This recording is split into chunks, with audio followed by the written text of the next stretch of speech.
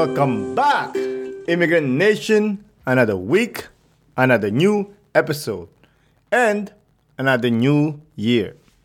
Happy New Year to all of you guys who are listening. I appreciate you being here. I hope you enjoy your celebration. I don't know what your culture is, but in Filipino culture, New Year is very important to us.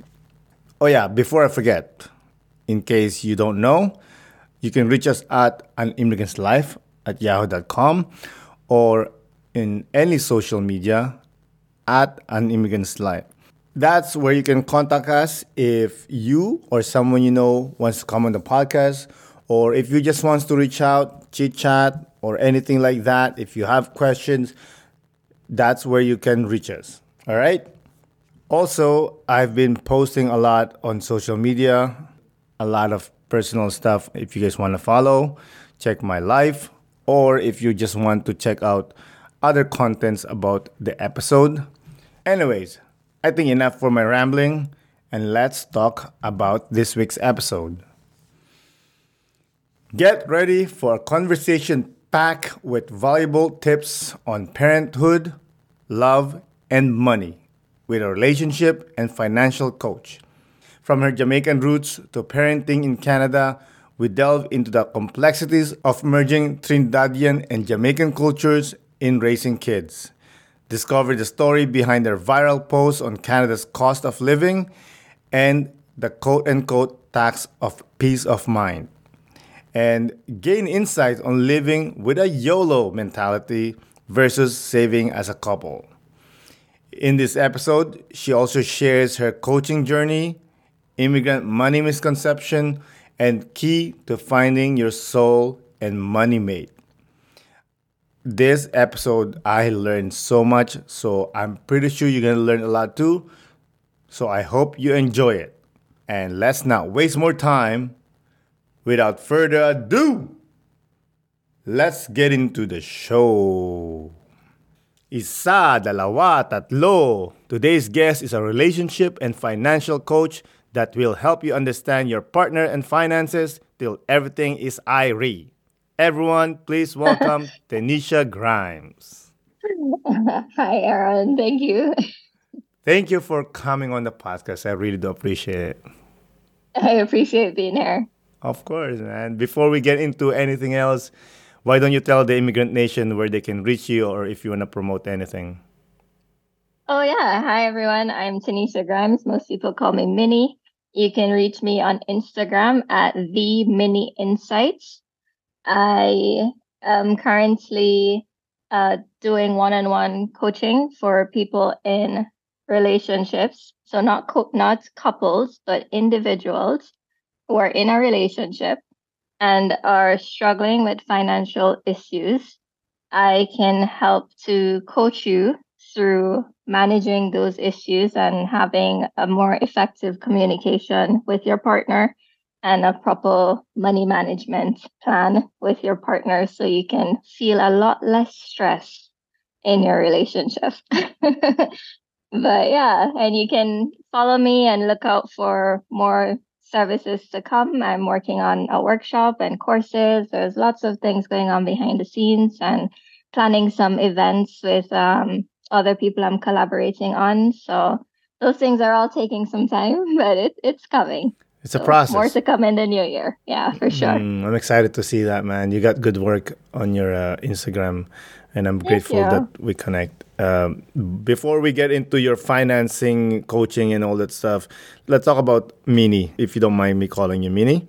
No, that's fine. That's great. Like in my introduction, I use the word Irie, which is very specific to any I part of the realize. world. The beautiful place called Jamaica. Yes, You were yes. born in Jamaica? I was born in Jamaica, born and raised until I left about the age of 17. 17. How was your life in Jamaica? How was your family? Oh, I love Jamaica. I love Jamaica. So my life, it was pretty good. I had lots of friends. My family was pretty successful. My parents were successful business owners.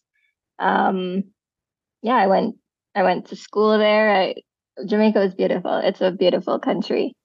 The challenge though is that we have a lot of crime going on. It's one of the top rated countries for the highest crime rates. I'm not sure what number they're at right now. I haven't checked in a while, but it's pretty high up there. Mm. And unfortunately, my family felt some of that. Mm-hmm. And so it just got to a point where we had to leave. Just didn't feel safe to be there anymore.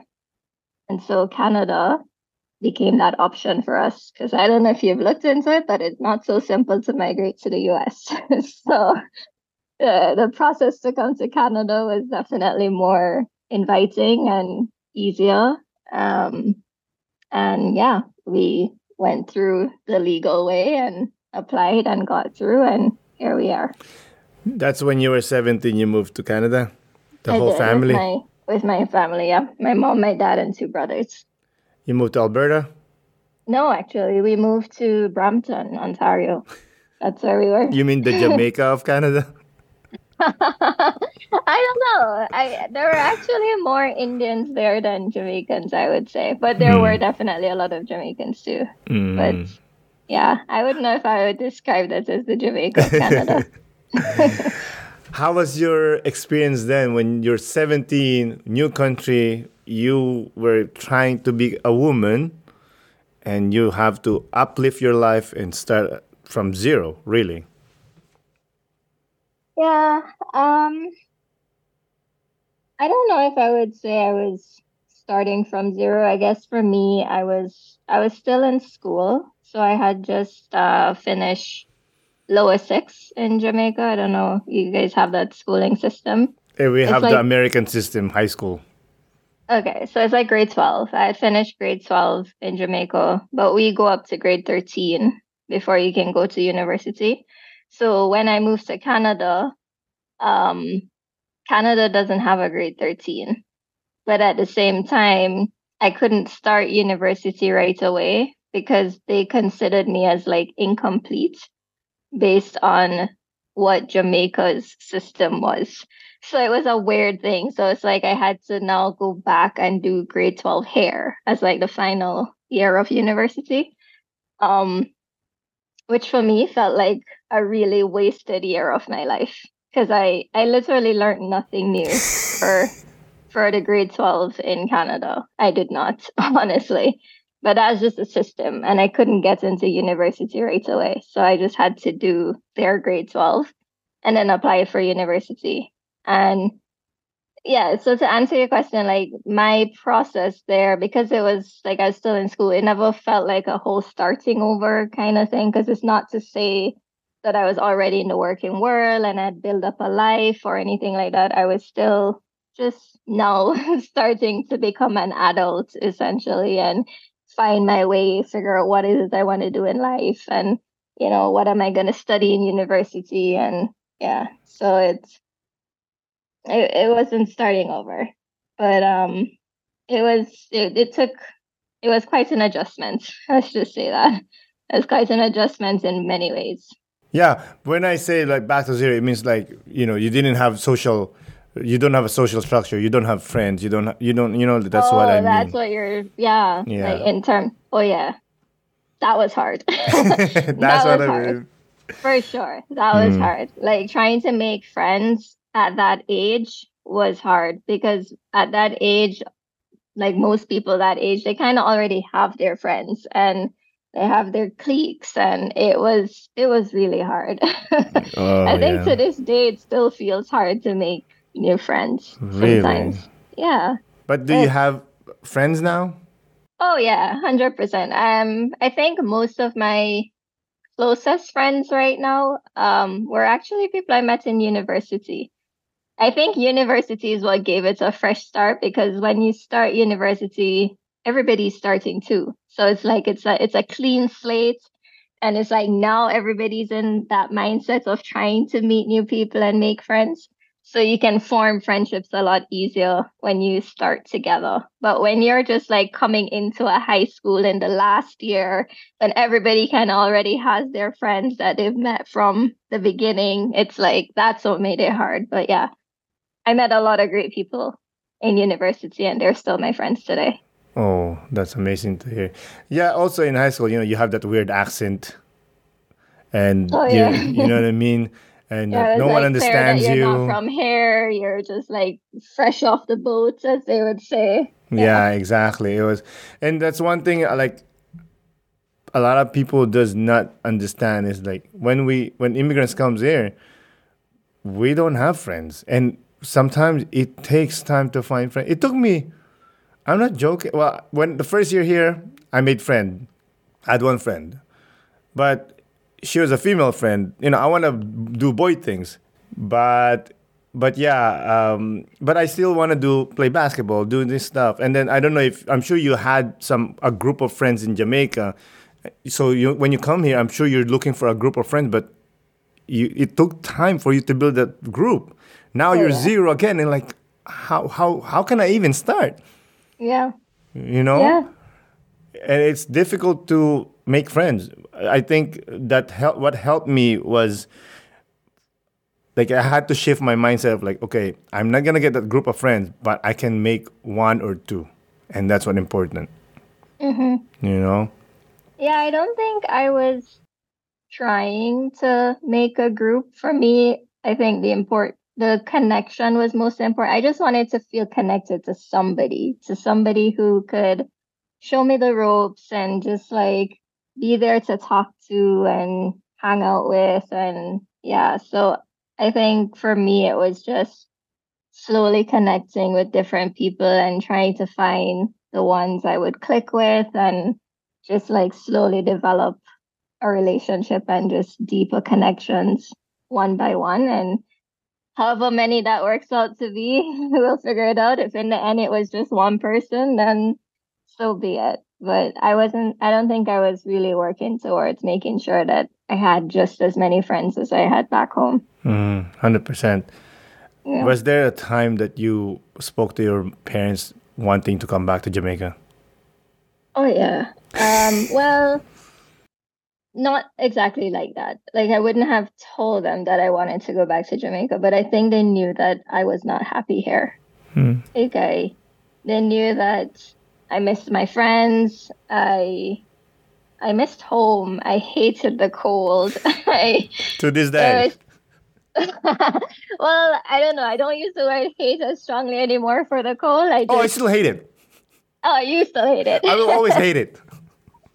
I think I've been learning how to appreciate it actually. I think having kids now, being born here and growing up in this, and having to do like winter activities and things like that, I've had to push myself to be there for them and to partake in those activities. So I had to shift my whole mindset. I can't. The more if I keep telling myself that I hate the cold, then I would probably limit them, and they won't get to experience that.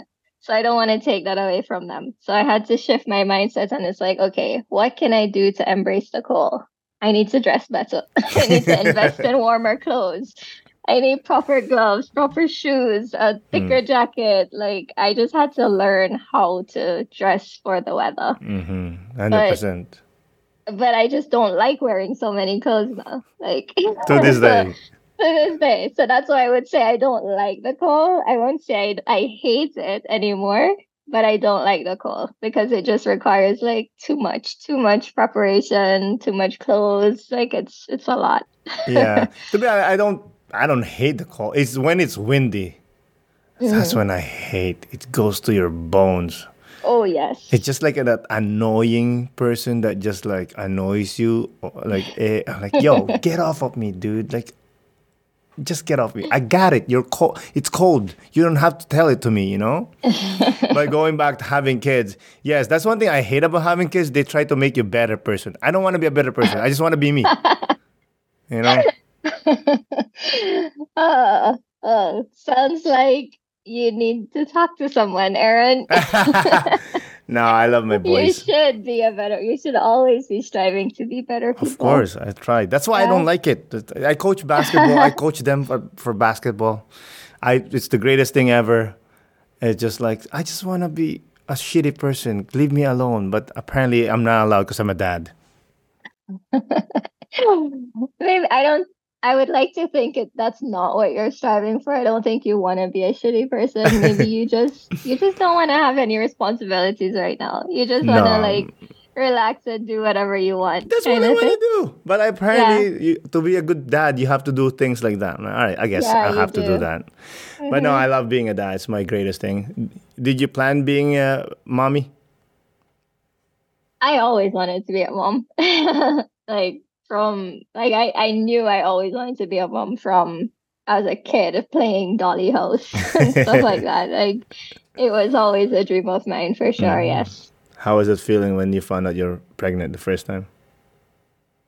Like, oh my gosh, this is really happening. And then it shifted into, oh my God, this is really happening. Yeah, it was a bit of there's a mixed feeling, of course, which I think every mom goes through. There's the excitement, and then there's the fear, and then there's the excitement, and then when they are here, there's the frustration, and there's the feeling of like, oh my God, was I really ready for this? Like, yeah, it's sometimes questioning your life choices. I told you I have older boys, and it never stops the questioning. When I told them to not to wear boots, should I have told them to wear shoes instead? Did I told them to wear shoes? Should I tell them boots? Do they need to go to therapy? What's going on? Did I mess them up? Oh, it's endless torture, Yes, yes, for but it's the sure. best. It It's the is. best. I have no regrets. It's definitely an important part of my life and who I am. How's mommyhood? Does it present to you the same expectation as you were expecting? Oh, not at all. Definitely not. And I think many people talk about this that honestly, I don't think it's one of those things you will ever know until you experience it. Like I grew up around a lot of people with kids. So I felt like I was prepared mentally. I felt like I understood the workload. I understood all of what you would have to do. I thought I did at least. But I think the part that nobody could ever prepare you for is it's like those your children will bring out completely different sides of you that you didn't even know was there. And even in the work that I do right now, like I have learned a lot about how our own childhood has influenced who we are today and how we show up in relationships. And so even the relationship we had with our parents has a big role to play in how we are today. And so some of the interactions you have with your child right now, like when they do something that like really just gets on top of your nerves or fires you up, and you might find yourself reacting in a way like people react differently. Some people might scream at them, some people might shut down completely, some people might feel like, oh, this is too much, like they're extremely overwhelmed and it's a lot. What you'll find is like in those moments, the way you're reacting has a lot to do with like your own coping mechanisms and stuff you developed as children.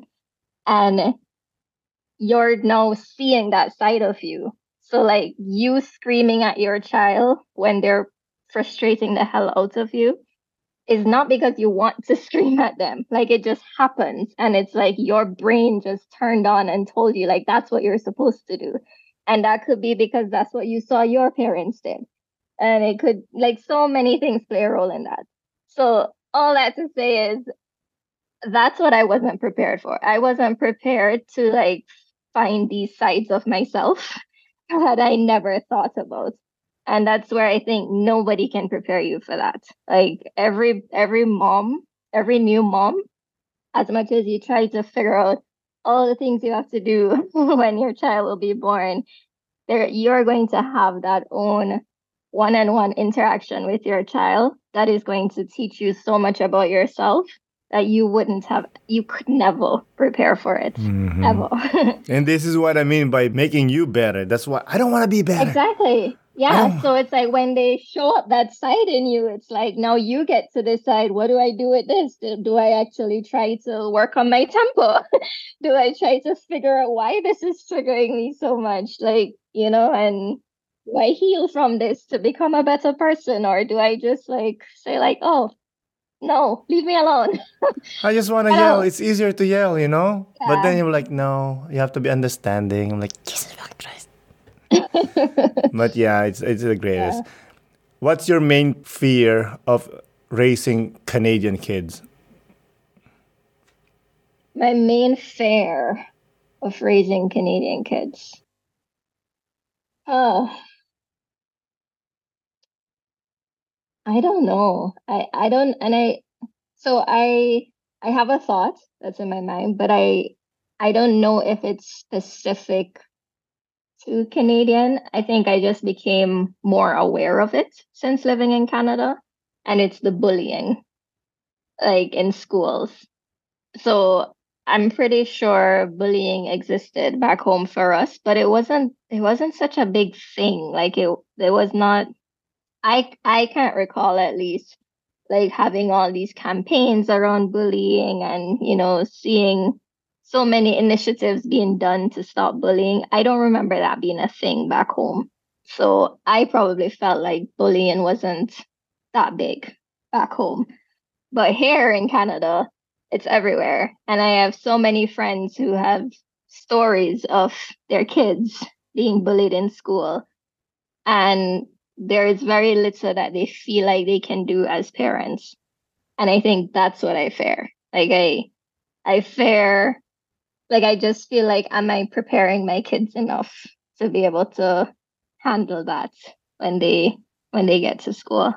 I completely understand that fear. And my youngest had issues when he was in elementary with this kid that he was, he's a special case. He has learning disabilities and all that stuff, which I completely understand, But I feel like the school, they made him feel, at least this is what my opinion is, they made him feel like I can pretty much do everything and I'm not going to get in trouble. Because through his entire school life in elementary, this kid follows my son all the time, and he doesn't necessarily. They always fight because my youngest he doesn't deal with bullshit. He doesn't. He just So one time he got in trouble because he has a group and he says like, okay, we're gonna play, and the kid wants to join. But this kid always causes trouble. When they play, they cannot play properly because he just causes trouble. Hmm. So he said, like, no, you cannot join because you're gonna mess our game. And everybody knows this, right? So he got in trouble, my son, because he was the leader of the gang. I was like, okay, I get it, let it slide. And then one time they called me to pick him up because apparently they got into a fight, the two. And apparently my kid wasn't even doing anything. The other kid provoked him. Mm. Daddy mode's on. That's Mm. when I got mad. I'm like, yo, you know what, dude? You guys always talk about bullying. This is bullying. Why are you calling me? Why is he staying in class and my son is out of class? This doesn't make Mm. sense. He's the one who's causing trouble. Everyone knows he's the one who caused trouble. I get it. He has problems, but he's the one who causes trouble. This is bullying. Exact example. I'm taking my Mm. kids home, but I don't want this happen again, ever again. Because next time we're gonna go somewhere else, and you guys don't know what's gonna happen. You don't Right. like, you know what I mean? And it was a hard situation. Thankfully, during I think grade 6, the kid kind of mellow out or something. And sometimes I question myself, like, am I being selfish or not understanding to the child that has needs? I found out later on that there's some parents that was having problem with the same person, the same kid. Mm. Wow. So it was just like a thing with that kid then. It's a kid. He likes to provoke others, I'm guessing. He does because he doesn't get enough attention, I think. Also, he knew that he has the power that he'll never get in trouble because he has special case. A special need. Yeah. His special needs, yeah, special needs, special case, whatever you want to call special there, but it was the Okay. same situation. So it is a fear, but like you and I, we do our best, and you know what. It's not like back home you start swinging at people. Here you have to go through the red tape.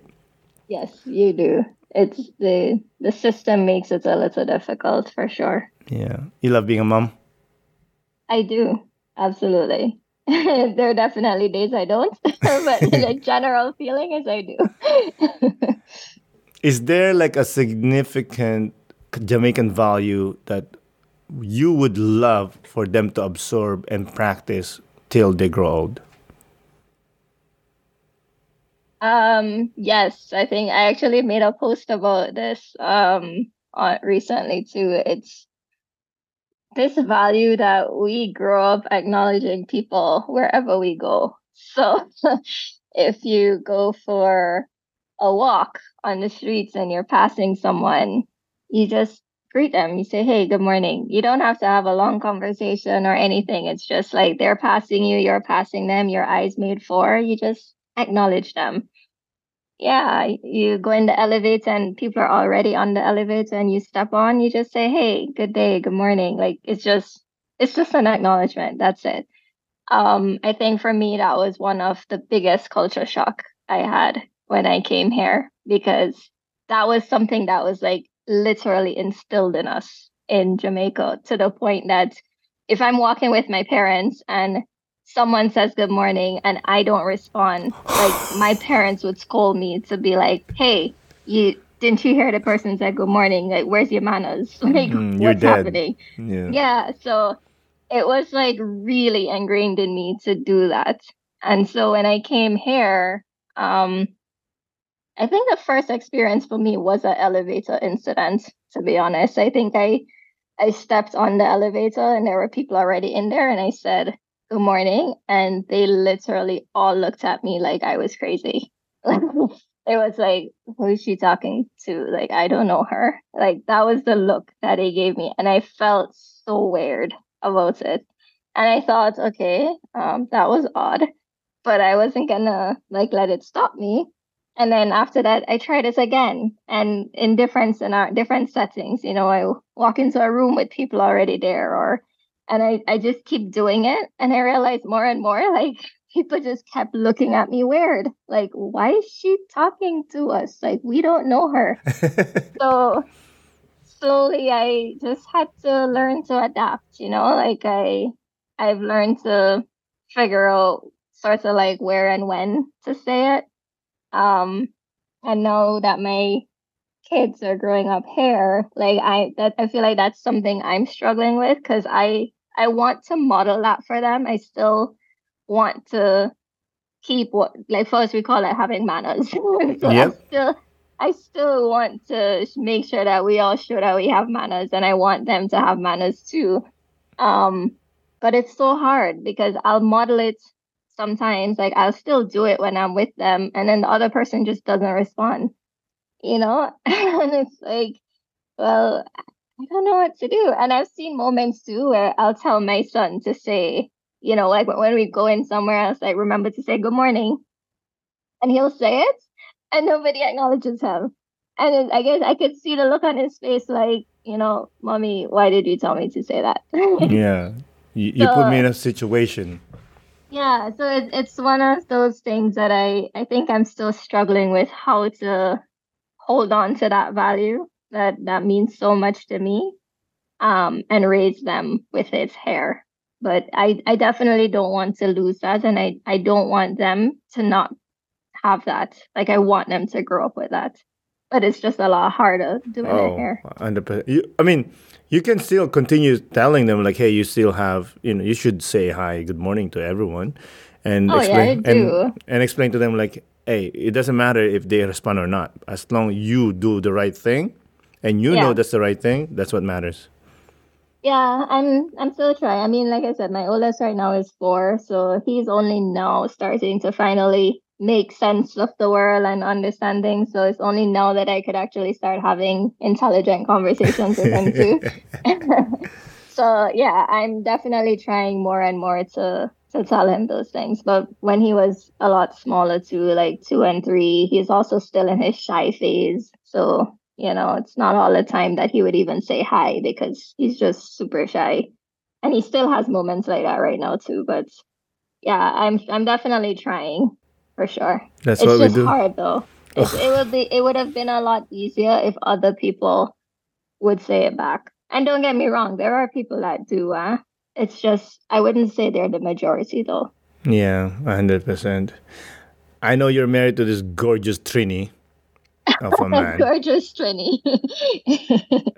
I obviously, Trinidad and Tobago and Jamaica, as much as they're close by, they have different cultures. Yes, How they do you do. find the balance of teaching the Trinidadian value and Jamaican value? um, that's a good question. So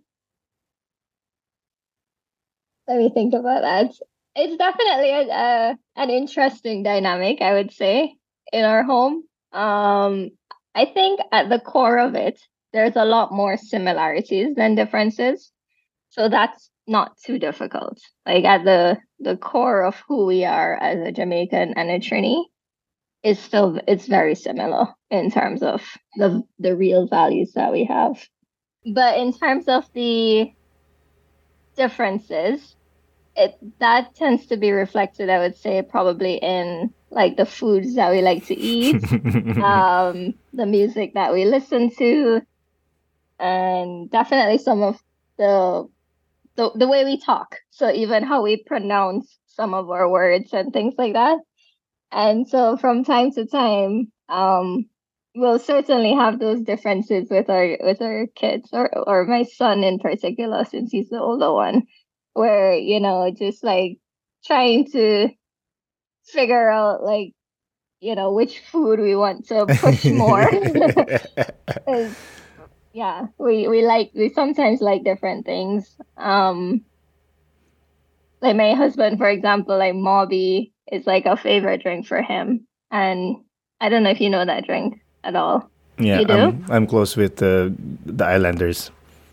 Yeah, well, I find that to be a very bitter drink. I don't remember ever drinking that in Jamaica, so I don't think it's a drink for us. But it's a big thing, I would say, in Trinidad.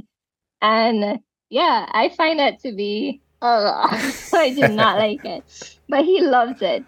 And so that's one of those things where I would feel like, I don't want you to be giving my child that because that's so like gross. It's bitter.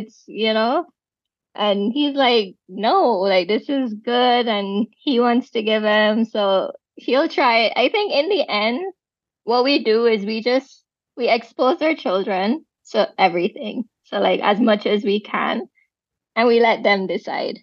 Like we let them figure out what resonates with them, um, and what doesn't. And so they will become who they want to be and gravitate towards the bits and pieces of each culture that they like. And yeah, we'll go from there. But we're not sitting here trying to say that one is right and one is wrong and, you know, be like, we shouldn't push that and things like that. So, I do the same thing. My wife is just. I'll show them something, and I'll show them something. And the rule is you have to try something once. mm, Because you'll never know if you like it or not. yeah, That's the rule. And then I'll make them decide. Whatever it is, it could be food, it could be an experience, it could be anything. You gotta try it once, and then you tell me what you think. If you don't like yeah, it, fine, we'll move on. You know. yeah.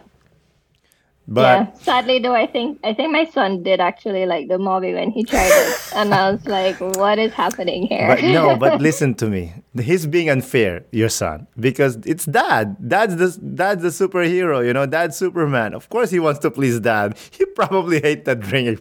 I'm like, this is garbage drink, but I want dad to be happy. I'm gonna drink this anyway. You think so? I don't know. Uh, or he probably has it in his DNA. Like, I like this drink. It's natural for him. Maybe. But he still has time. I know his taste will change over time. So Mom is gonna make sure it changes. no, I won't. I won't try to change him. It's, but I definitely won't be drinking that. Yeah, for sure. I love that post that you did, the viral post that you did about explaining that you have to pay for the peace of mind. Can we talk Mm, about that post? I love that post. mm. Yeah. I think the idea behind that post was highlighting that I really do love the Caribbean, and at at my heart, since that's where I was born and grown, like that still strongly feels like home. Like that's where I feel very connected to it. Um, but living here in Canada, there, like I still choose to live here. I mean, a lot of people say like, why don't you just go back home? But I am choosing to live here because I want to live here. And that's what I was trying to bring out in the post, that yes, I am choosing to live here and this is the price I am paying to live here. It is these things that other people might identify as like negative things, which is the cold, the high taxes, the expensive foods and things like that. But I'm choosing to pay that because in the end, I am getting a peace of mind. So that was the idea behind that post, because it's a question that's been asked to me on several occasions as to like, why don't you just go back home, or how could you sell out your country or things like that? And it was to address that. It's a bit of me trying to also share my story to connect more with my audience so they have a bit more background on me.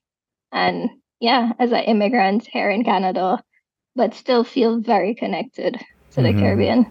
I'm grateful for that post, by the way. Thank you so much for that post because it changed the way I look at things too. Because I never realized, Hmm. like, yeah, I have to pay for this peace. I have to pay for this safety, I'm Yeah, I'm freedom. actually interested in hearing how you received that post. Like, what did that mean for you? What came up for you when you listened to it? Because I've asked a few people and I realized that there's so many people that have received that post in a different way. There are a lot of people who saw it as just me complaining.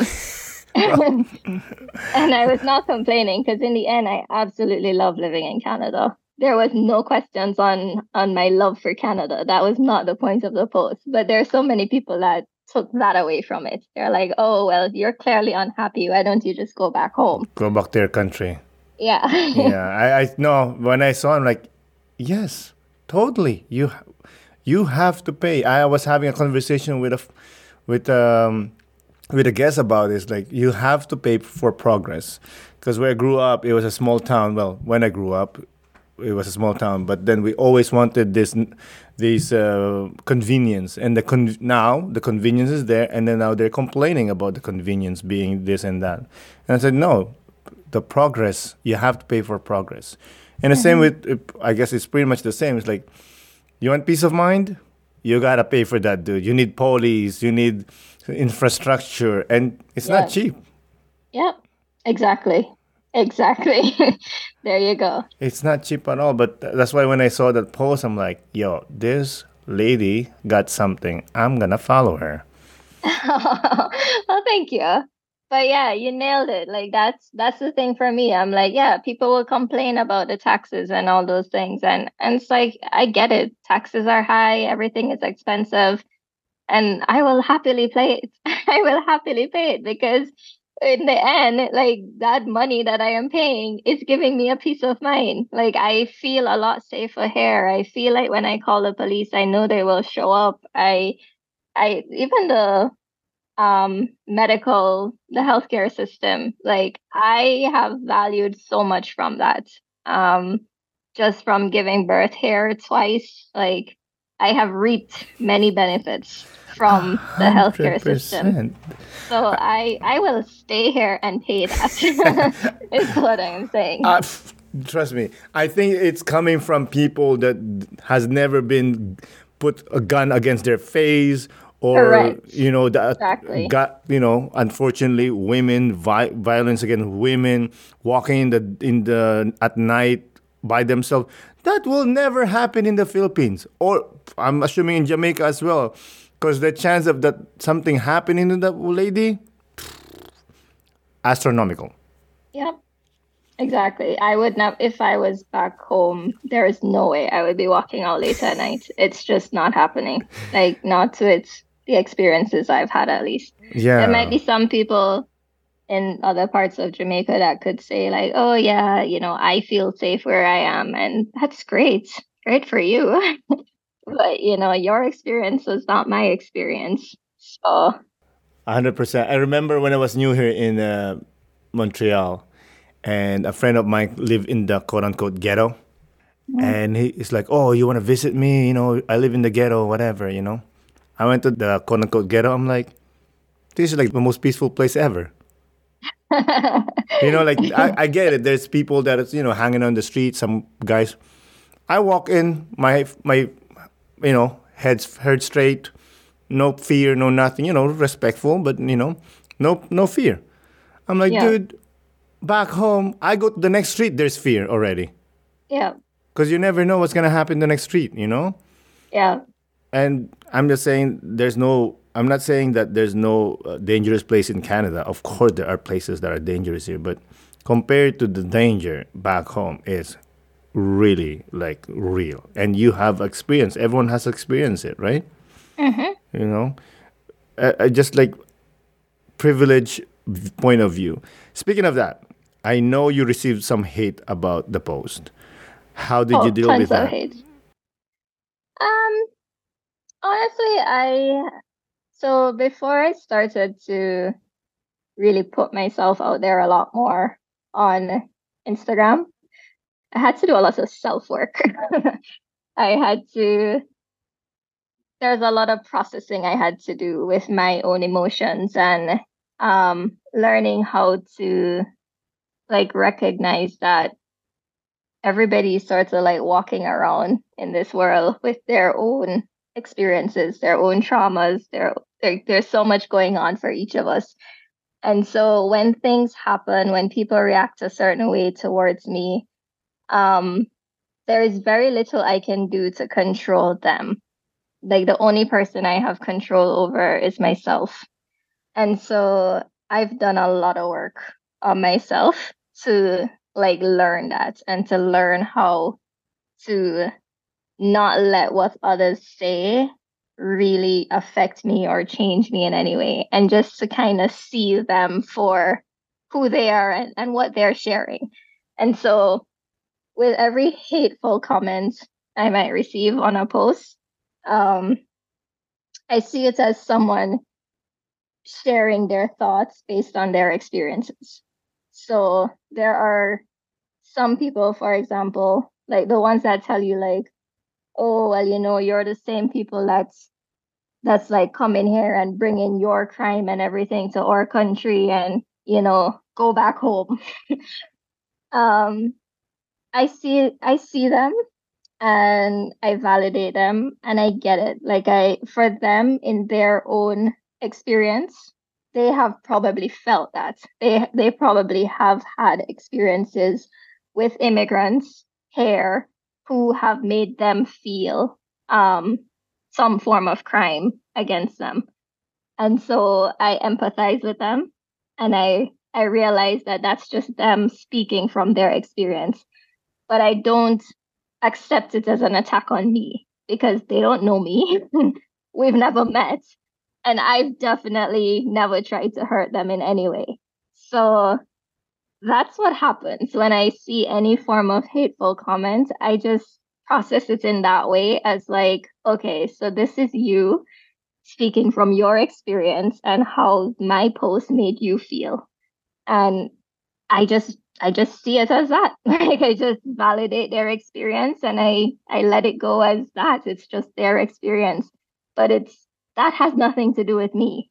Like, so because it has nothing to do with me, it doesn't bother me. I move on, and I just keep going, and I'll put something else out there, and I'll get the good comments, and it will always come with negative comments too, because everybody out there is going through something, and things that I post will trigger people in different ways, and it will all come out. So, I love it. So balanced thinking.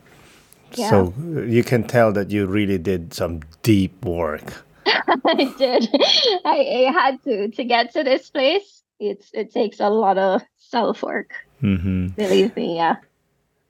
Let's shift a little bit from data analyst to relationship and financial coach. What's the backstory there? How did you get into that kind of world? Yeah, good question. Let me see if I could maybe try and summarize this for you. So my background is I did a double major at the University of Waterloo studying actuarial science and statistics. Um, and then I went on to do a master's of management analytics. And throughout this time, I have always been working as a data analytics manager. I did that in two different big banks in Canada, Scotiabank and Royal Bank of Canada. And then I moved on to Amazon. Throughout that entire period of my life, I always felt like my goal was to climb the corporate ladder. That has always been what I thought I wanted to do because I have always been sort of chasing the money. I always felt like, yeah, that was my. I grew up in a home where I thought money was the problem. I thought that my parents would argue about money a lot. The people I was around, like I always felt like everybody had issues with money, you know? Like money was such a big deal for so many people. Um, and so I always felt like, yeah, I'm just gonna like make sure I can work hard and make a lot of money. So I just won't have these problems. Like that's what I thought. And that's what I did. So that's why I thought like, yeah, the more I climb the corporate ladder, the more money I'll make and the happier I'll be. Well, honestly, the more and more I was doing it and the higher up I was going, the less and less fulfilled I was feeling. Like I literally started to hate life. Like I mean that. Oh Like no. I got to points of depression. And this is why I tell you, like I did a lot of work on myself because I eventually started therapy and that just changed my life. The greatest. So, yeah. The greatest. Yeah. So it just showed me at some point that this was not for me. Like this dream of trying to climb the corporate ladder and, you know, chasing money in this way was not for me. And I tried to really dig deep to figure out, okay, what is it that really lights me up? And for me, it has always been helping people. It has always been trying to teach people things that I already know. It has always been connecting with people and work, you know, developing relationships. It's been sitting down and listening to my friends talk about stories with their partners, and instead of trying to like tell them to leave their partner or anything, I would be trying to like find ways to get them to make it work, you I'm the know? guy that would say, "Leave your husband." Yeah, no, I was always trying to figure out like, no, there must be a way because it would always baffle me how, you know, two people would start off like so in love, you know, can't keep their hands off each other and they get married and everything. And then within a few years, it's like, oh, I hate this guy or I hate this girl or, you know, it's like so much tension between them. And I just felt like there had to be a better way. Like, you know, this can't be it. So anytime I would talk to friends like that, I would always find myself being the one trying to help them find a solution to make it work. Um, so yeah, so fast forward now, I'm working at Amazon and now I got pregnant with my last baby here, my second baby. Um, and then I went on maternity leave. And while I'm on maternity leave, I just started to, it's just like this feeling of like, I need to do something. Like I want to help people. You know, yes, my job is okay. It's good. I'm making good money. Like, but this does not light me up. And so I thought, well, while I'm on maternity leave, I'm going to use this time to like put myself out there and just like start sharing what I know um, with people about money management. That's how I actually started because that was something I felt like I was already pretty good at. My husband and I did that very well. Since, as I said, I always had this thing of like, I don't want to be fighting over money or having problems with money. So I've always tried to learn about money management and developing good systems with my husband to manage our money. And so I did that. And I thought, what if I could teach people how to do this? You know? And so I thought, okay, let me start making some content and just like put some tips out there and see what happens. And so I started doing that. And then there are people that started to reach out and it's like, hey, yeah, I want to learn more. Can you help me? And so I started working with some people um, to give them some tools and some tips on how to manage their money. And as we're doing it, I realized that there are some people I was hitting a roadblock with because their problem wasn't just managing money. Their problems went a lot deeper. Like it was like they just really didn't know how to talk to their partner. Like they just didn't even know how to be a team. Like this wasn't just about money. It was just like being able to see your partner as we're on the same team, and we do everything together. Like there are a lot of people that struggle with that. So no matter how much systems or tools I would give them, if they don't even have that mindset, then my tools and tips weren't going to work. So so I was like, I have to go a lot deeper. Like I need to figure out how to connect with these people more and like really teach them how relationships are supposed to work. But I felt like I myself didn't even know much about how relationships are supposed to work. So I was like, I'm going to study this. And so I did. And I took courses, I read books, and I really tried to um, enhance my knowledge in that space. And that's where I was like, okay, this is awesome. Now I have the relationship expertise, I have the financial expertise. I'm gonna merge this. Like it's going to be like a complete thing. So now I'm not just gonna be helping you by telling you how to manage your money. I'm gonna help you figure out how to work with your partner effectively by communicating more effectively to develop your own systems to manage money together. And so that's how this was born. Yeah. It's it's well thought niche. I'm like, yeah, I mean, finances is awesome, but if you're with someone that's on the same team and just blowing money away, you are gonna drown 100%. Yeah, you can't do it alone. Like it has to be a team thing. Like there's so many people that are married and they're just sort of operating as like, well, that's your money, this is my money. You do what you want. I'm just gonna manage my money I don't understand properly. this. I Yeah, don't understand this. This is not a relationship. This is a partnership in a sense like you guys are business partners. You should not live correct. together then. Exactly. I know you posted something about having a joint account. Hmm. Can you explain to the listeners like is joint account better or separate accounts better? So I see it as you definitely need to have at least one joint account. And why I say that is because there needs to be um, some form of goal that you're working together on. And having a joint savings helps you both to contribute to that goal. So that way you feel like we're a team in working towards this goal. There are a lot of people who like to just have everything all joint.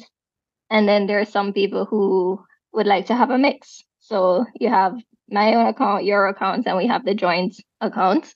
My husband and I are like that. So we have a mix. We have some that's mine, some that's his. And it just kind of provides still that feeling of like independence sometimes, because something that I also try to promote with the people I work with is that each of you should still get to kind of have like your personal money, like that you can spend on what makes you happy. Because yes, we're a team, but each of us values different things. Like there's going to be something that you love way more than I do. Like he might be into electronics, and I don't care for electronics as much, you know? So, and I might be into, I don't know, what am I into? Makeup. No, I'm not even into makeup. I don't know. But I'm just saying. let's use like shoes for example, because that's a common thing for females, right? So they Mm. like to spend a lot on shoes. So the guy spends a lot on electronics and she spends a lot on shoes. Like you should still be able to kind of have your own money that you're spending on that. And so that's where I think it's good to sort of have the independence accounts where we both kind of have our own money in that account. But the thing is, like, there's still full transparency here. Like, we still sort of know that, yeah, like each month I have about 1,000. I'm just throwing random numbers out there. Mhm. We each have like 1,000 to spend on whatever we want. Um, and that helps. And so there is no kind of like, I don't have to run it by him every time I decide Mm.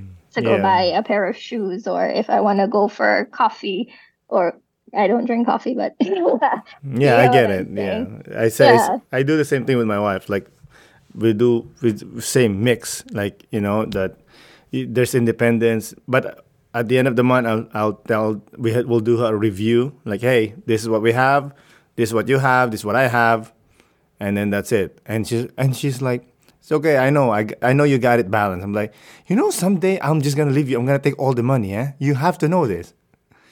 And she's like, no, no, you won't. I'm like, well, maybe someday. I don't know, maybe. But no, yeah, joint account is important, and your own Yes. feeling of just independence, of freedom, of like, I want to buy a coffee. I don't have to tell, John or Mary, like, yo, I'm grabbing a coffee. I love that. Yeah, and that works for some people. But like I said, there are also some people who could still feel that independence with having all the accounts joined too, because they've 100%. just told each other that, well, yeah, I'll spend about this much this month, and I'll spend on whatever I want. But obviously, there's that level of trust between the two of them as well. So, and that's what I work on people with too. Is like, how do you even build that trust with your Yeah, partners? that So, takes time. yeah. Yeah. For most immigrants, what's the most common misconception about money? At least the ones that you have dealt with. The common misconception about money. I think it's how they think about credit cards and like debt debt products in general.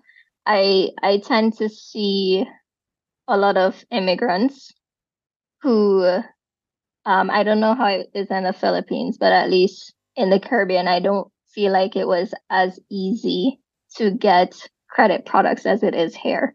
Like here in Canada, they push it, like you'll just get a letter in the mail like, hey, congratulations, you've been approved for a $5,000 credit card. Like it's literally just handed to you. It's pushed. That wasn't like that back home. And so for a lot of people who migrate here, when they start to get these credit products, I think they perceive it as like extra money that's sort of been given to them. And they treat it that way. Ghetto rich. So the what? Ghetto Ghetto rich? rich. Yeah, they like, yeah, I got a $5,000 credit card, so now I have $5,000 in my pocket that I could go spend on $5,000 worth of goods. And they do that, and then they figure out like, yeah, well, I know I have to pay it back, but the way the credit card thing is set up is like I just have to make a minimum payment of like $50 every month. So like, yeah, I spent $5,000 worth, but I just have to pay like $50 every month. That's easy, like I could do Mm-hmm. that.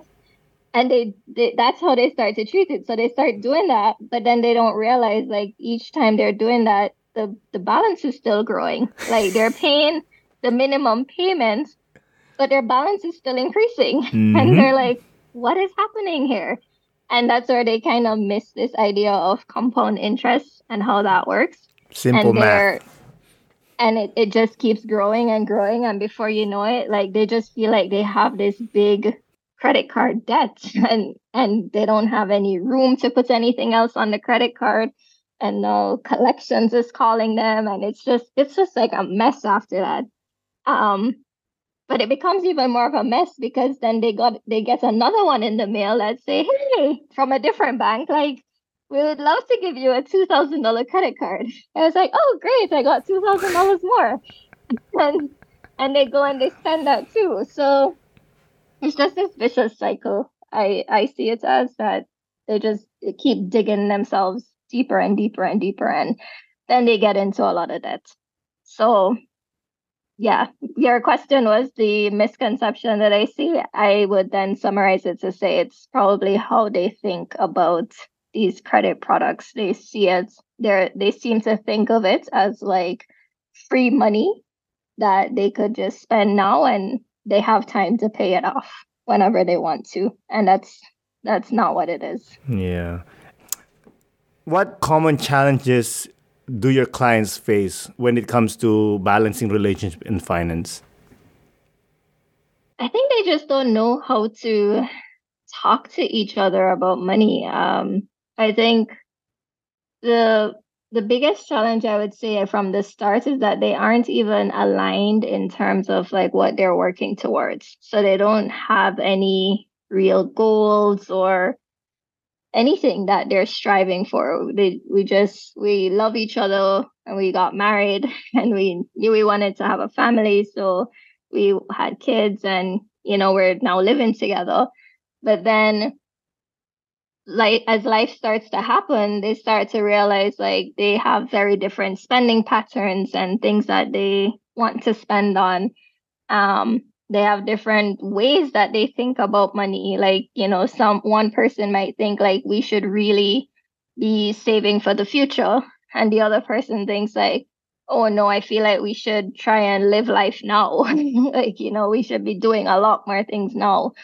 And yeah, it's just very different views, different values that they've never really spent time talking about and getting on the same page about, and creating goals and saying like, okay, yeah, if we say we want to save for the future, what are we thinking to save for? Is it for our kids' education? Is it for our retirement? Like, what are we saving for? And should we put some timelines around that? And should we figure out like how much do we want to save each month towards that? Are we thinking about taking a trip in a year or two? What kind of trip should we take? Like, should we start setting aside some money to save for that? Like, it's just having that vision and those goals and literally managing your money in a way to achieve that.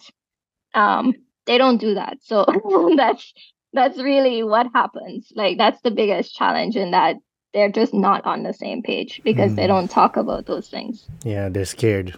One of them is scared. One of them scared to talk to the other person. Yeah, some of it is scared, some of it is they don't know how, some of it is their own issues, like personal issues and their own relationship to money. So they just have like their own trauma that they have to work through. Kind of trauma. Yeah. Yeah. So you're suggesting, most of the people should save. How do you suggest to them to find balance of enjoying life, hashtag YOLO, you only live once, and savings? Yeah, how do you find that balance? Um, well, it looks a little different for everybody, for sure. Um, but it starts off with you definitely have to look at your numbers. You have to understand how much money is coming in every month. You have to understand what are all the required bills and expenses and like those must pay payments that you have to make every month. Um, and once you know that, you take that out of the money that's coming in every month, and then out of what's remaining, you're going to now try to figure out with this money that's remaining, how can I split this in a way that makes sense for me? So a good benchmark is that some people will put like 5% towards the savings, 5% towards the investments, and then the rest of it could be used as like fun money from what's remaining. And depending on if that's like too much or too little for you, then you make the necessary adjustments, right? But the idea is that you should have a percentage that's going towards savings and a percentage that's going towards investments every single month. And then whatever is remaining is your money to spend on you living your life, your YOLO. Like that's what that is. Well said, well said. How can individuals ensure financial compatibility when entering into a new relationship? That's a very good question, actually. Yeah. So I would say it starts with by having some of those conversations that I was talking about in terms of just finding out how your partner thinks about money. You know, like what do they think about money? Understand what did their parents think about money? Like how did they grow up seeing money spent in their home or even talked about in their home? Did their parents talk about money or not talk about money? And how has that impacted the person? You know, does that now make them feel like, oh, I'm never going to do that? Or, oh, yeah, that feels like exactly how I want to manage my money too. It literally just comes down to having those conversations, just knowing, really understanding how your partner thinks about money, and what they value. So try and figure out like what are their top values when it comes to spending money. Like what would they have no problem spending money on? And ask yourself, are you okay with that? You know, it's not for you to judge. It's not for you to try to tell them, oh no, like I don't want you to be spending so much money on that, and try to change them. Because the minute like you go into that partnership thinking like, oh yeah, I know he loves to spend on cigarettes, but you know, my plan is to try to get him to stop smoking, so that he won't spend so much on cigarettes. Like if that is your mindset going in, then you're setting yourself up for failure. Like that is where you have to ask yourself, am I okay with this? Am I okay that he loves to spend money on cigarettes? And if you're okay with it, then great. But if not, then it's time for you to consider other options. But yeah. See, Minnie, this is the problem here. You're thinking like a smart, intelligent woman, okay? I'm a man. If she's a hottie with a body, I will take that.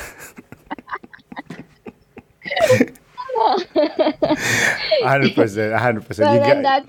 that's how you find yourself in trouble then, because yeah, that means you got into this all based on like physical attraction. Like I'm a man, you know? That's how we do. yeah, yeah, But I no, know. I hear you. that's so it's so poignant what you just said. It makes so much sense. I think we're there, but before we close out, I want to close out with this question, if you don't mind. Mhm. Not everyone can afford your coaching. So for those who can't, what advice can you give them? Um, so the coaching is a little bit more tailored, obviously. It's more private and specific to each person's individual needs. So there is no broad advice I could give for somebody who is interested in coaching but feels like they can't afford it.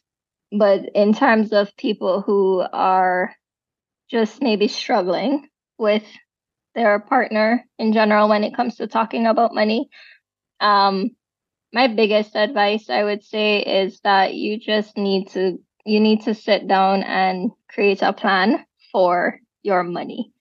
And you can do this without your partner. Like you just have to sit down and say, okay, this is how much money I'm bringing in. This is how much money my partner is bringing in. These are all the expenses that we have to pay as a couple, as a family, every single month.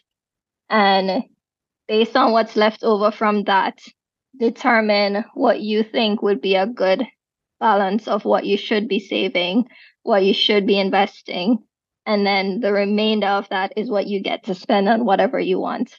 Start by creating that and then share that with your partner. But share it in a way to say, hey, so this is what I've been thinking. I know you value spending on these things. I've created a plan that I think will give us a good balance of you still being able to spend on some of these things, maybe not everything, but some, and we can still save and invest, for things that we want to do as a family and invest in for our future and still get to cover our bills every month.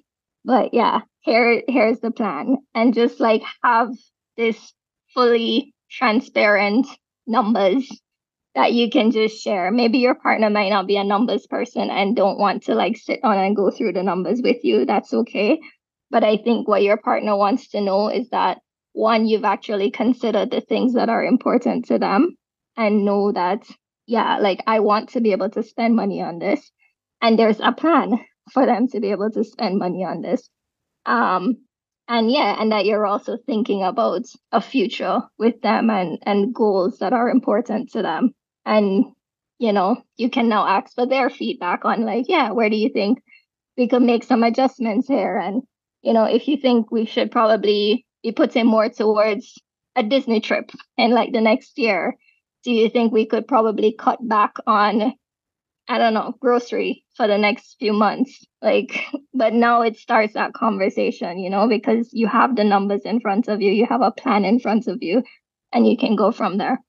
So I know for a lot of people, some people could hear me say this and they right away clicks for them and they're like, yeah, I could go and do this. And then there's some people who they still need that hand holding. Like they're just not good with the creating a plan. They're not good with the numbers. They want that structure. And that's where I work with them. But I'm also trying to like that's where I said the workshop and the courses and stuff are coming because I get that not everybody wants to do the one-on-one. And so I'm hoping that I could package this more in a workshop and course I love way it. I that love could it. reach more people. I Yeah. love it. Wise word from a wise woman. Again, Minnie, Oh, thank you, Aaron. thank you so much for coming to the podcast. I really do appreciate it. I appreciate it too. I had a great time. You Thank you. too. Have a good day. You Bye. too. Bye bye. Again, Minnie, thank you for coming on the podcast. I really do appreciate it. Thank you, listeners, for listening. This is Aaron Deliosa for An Immigrant's Life. I'll see you guys later.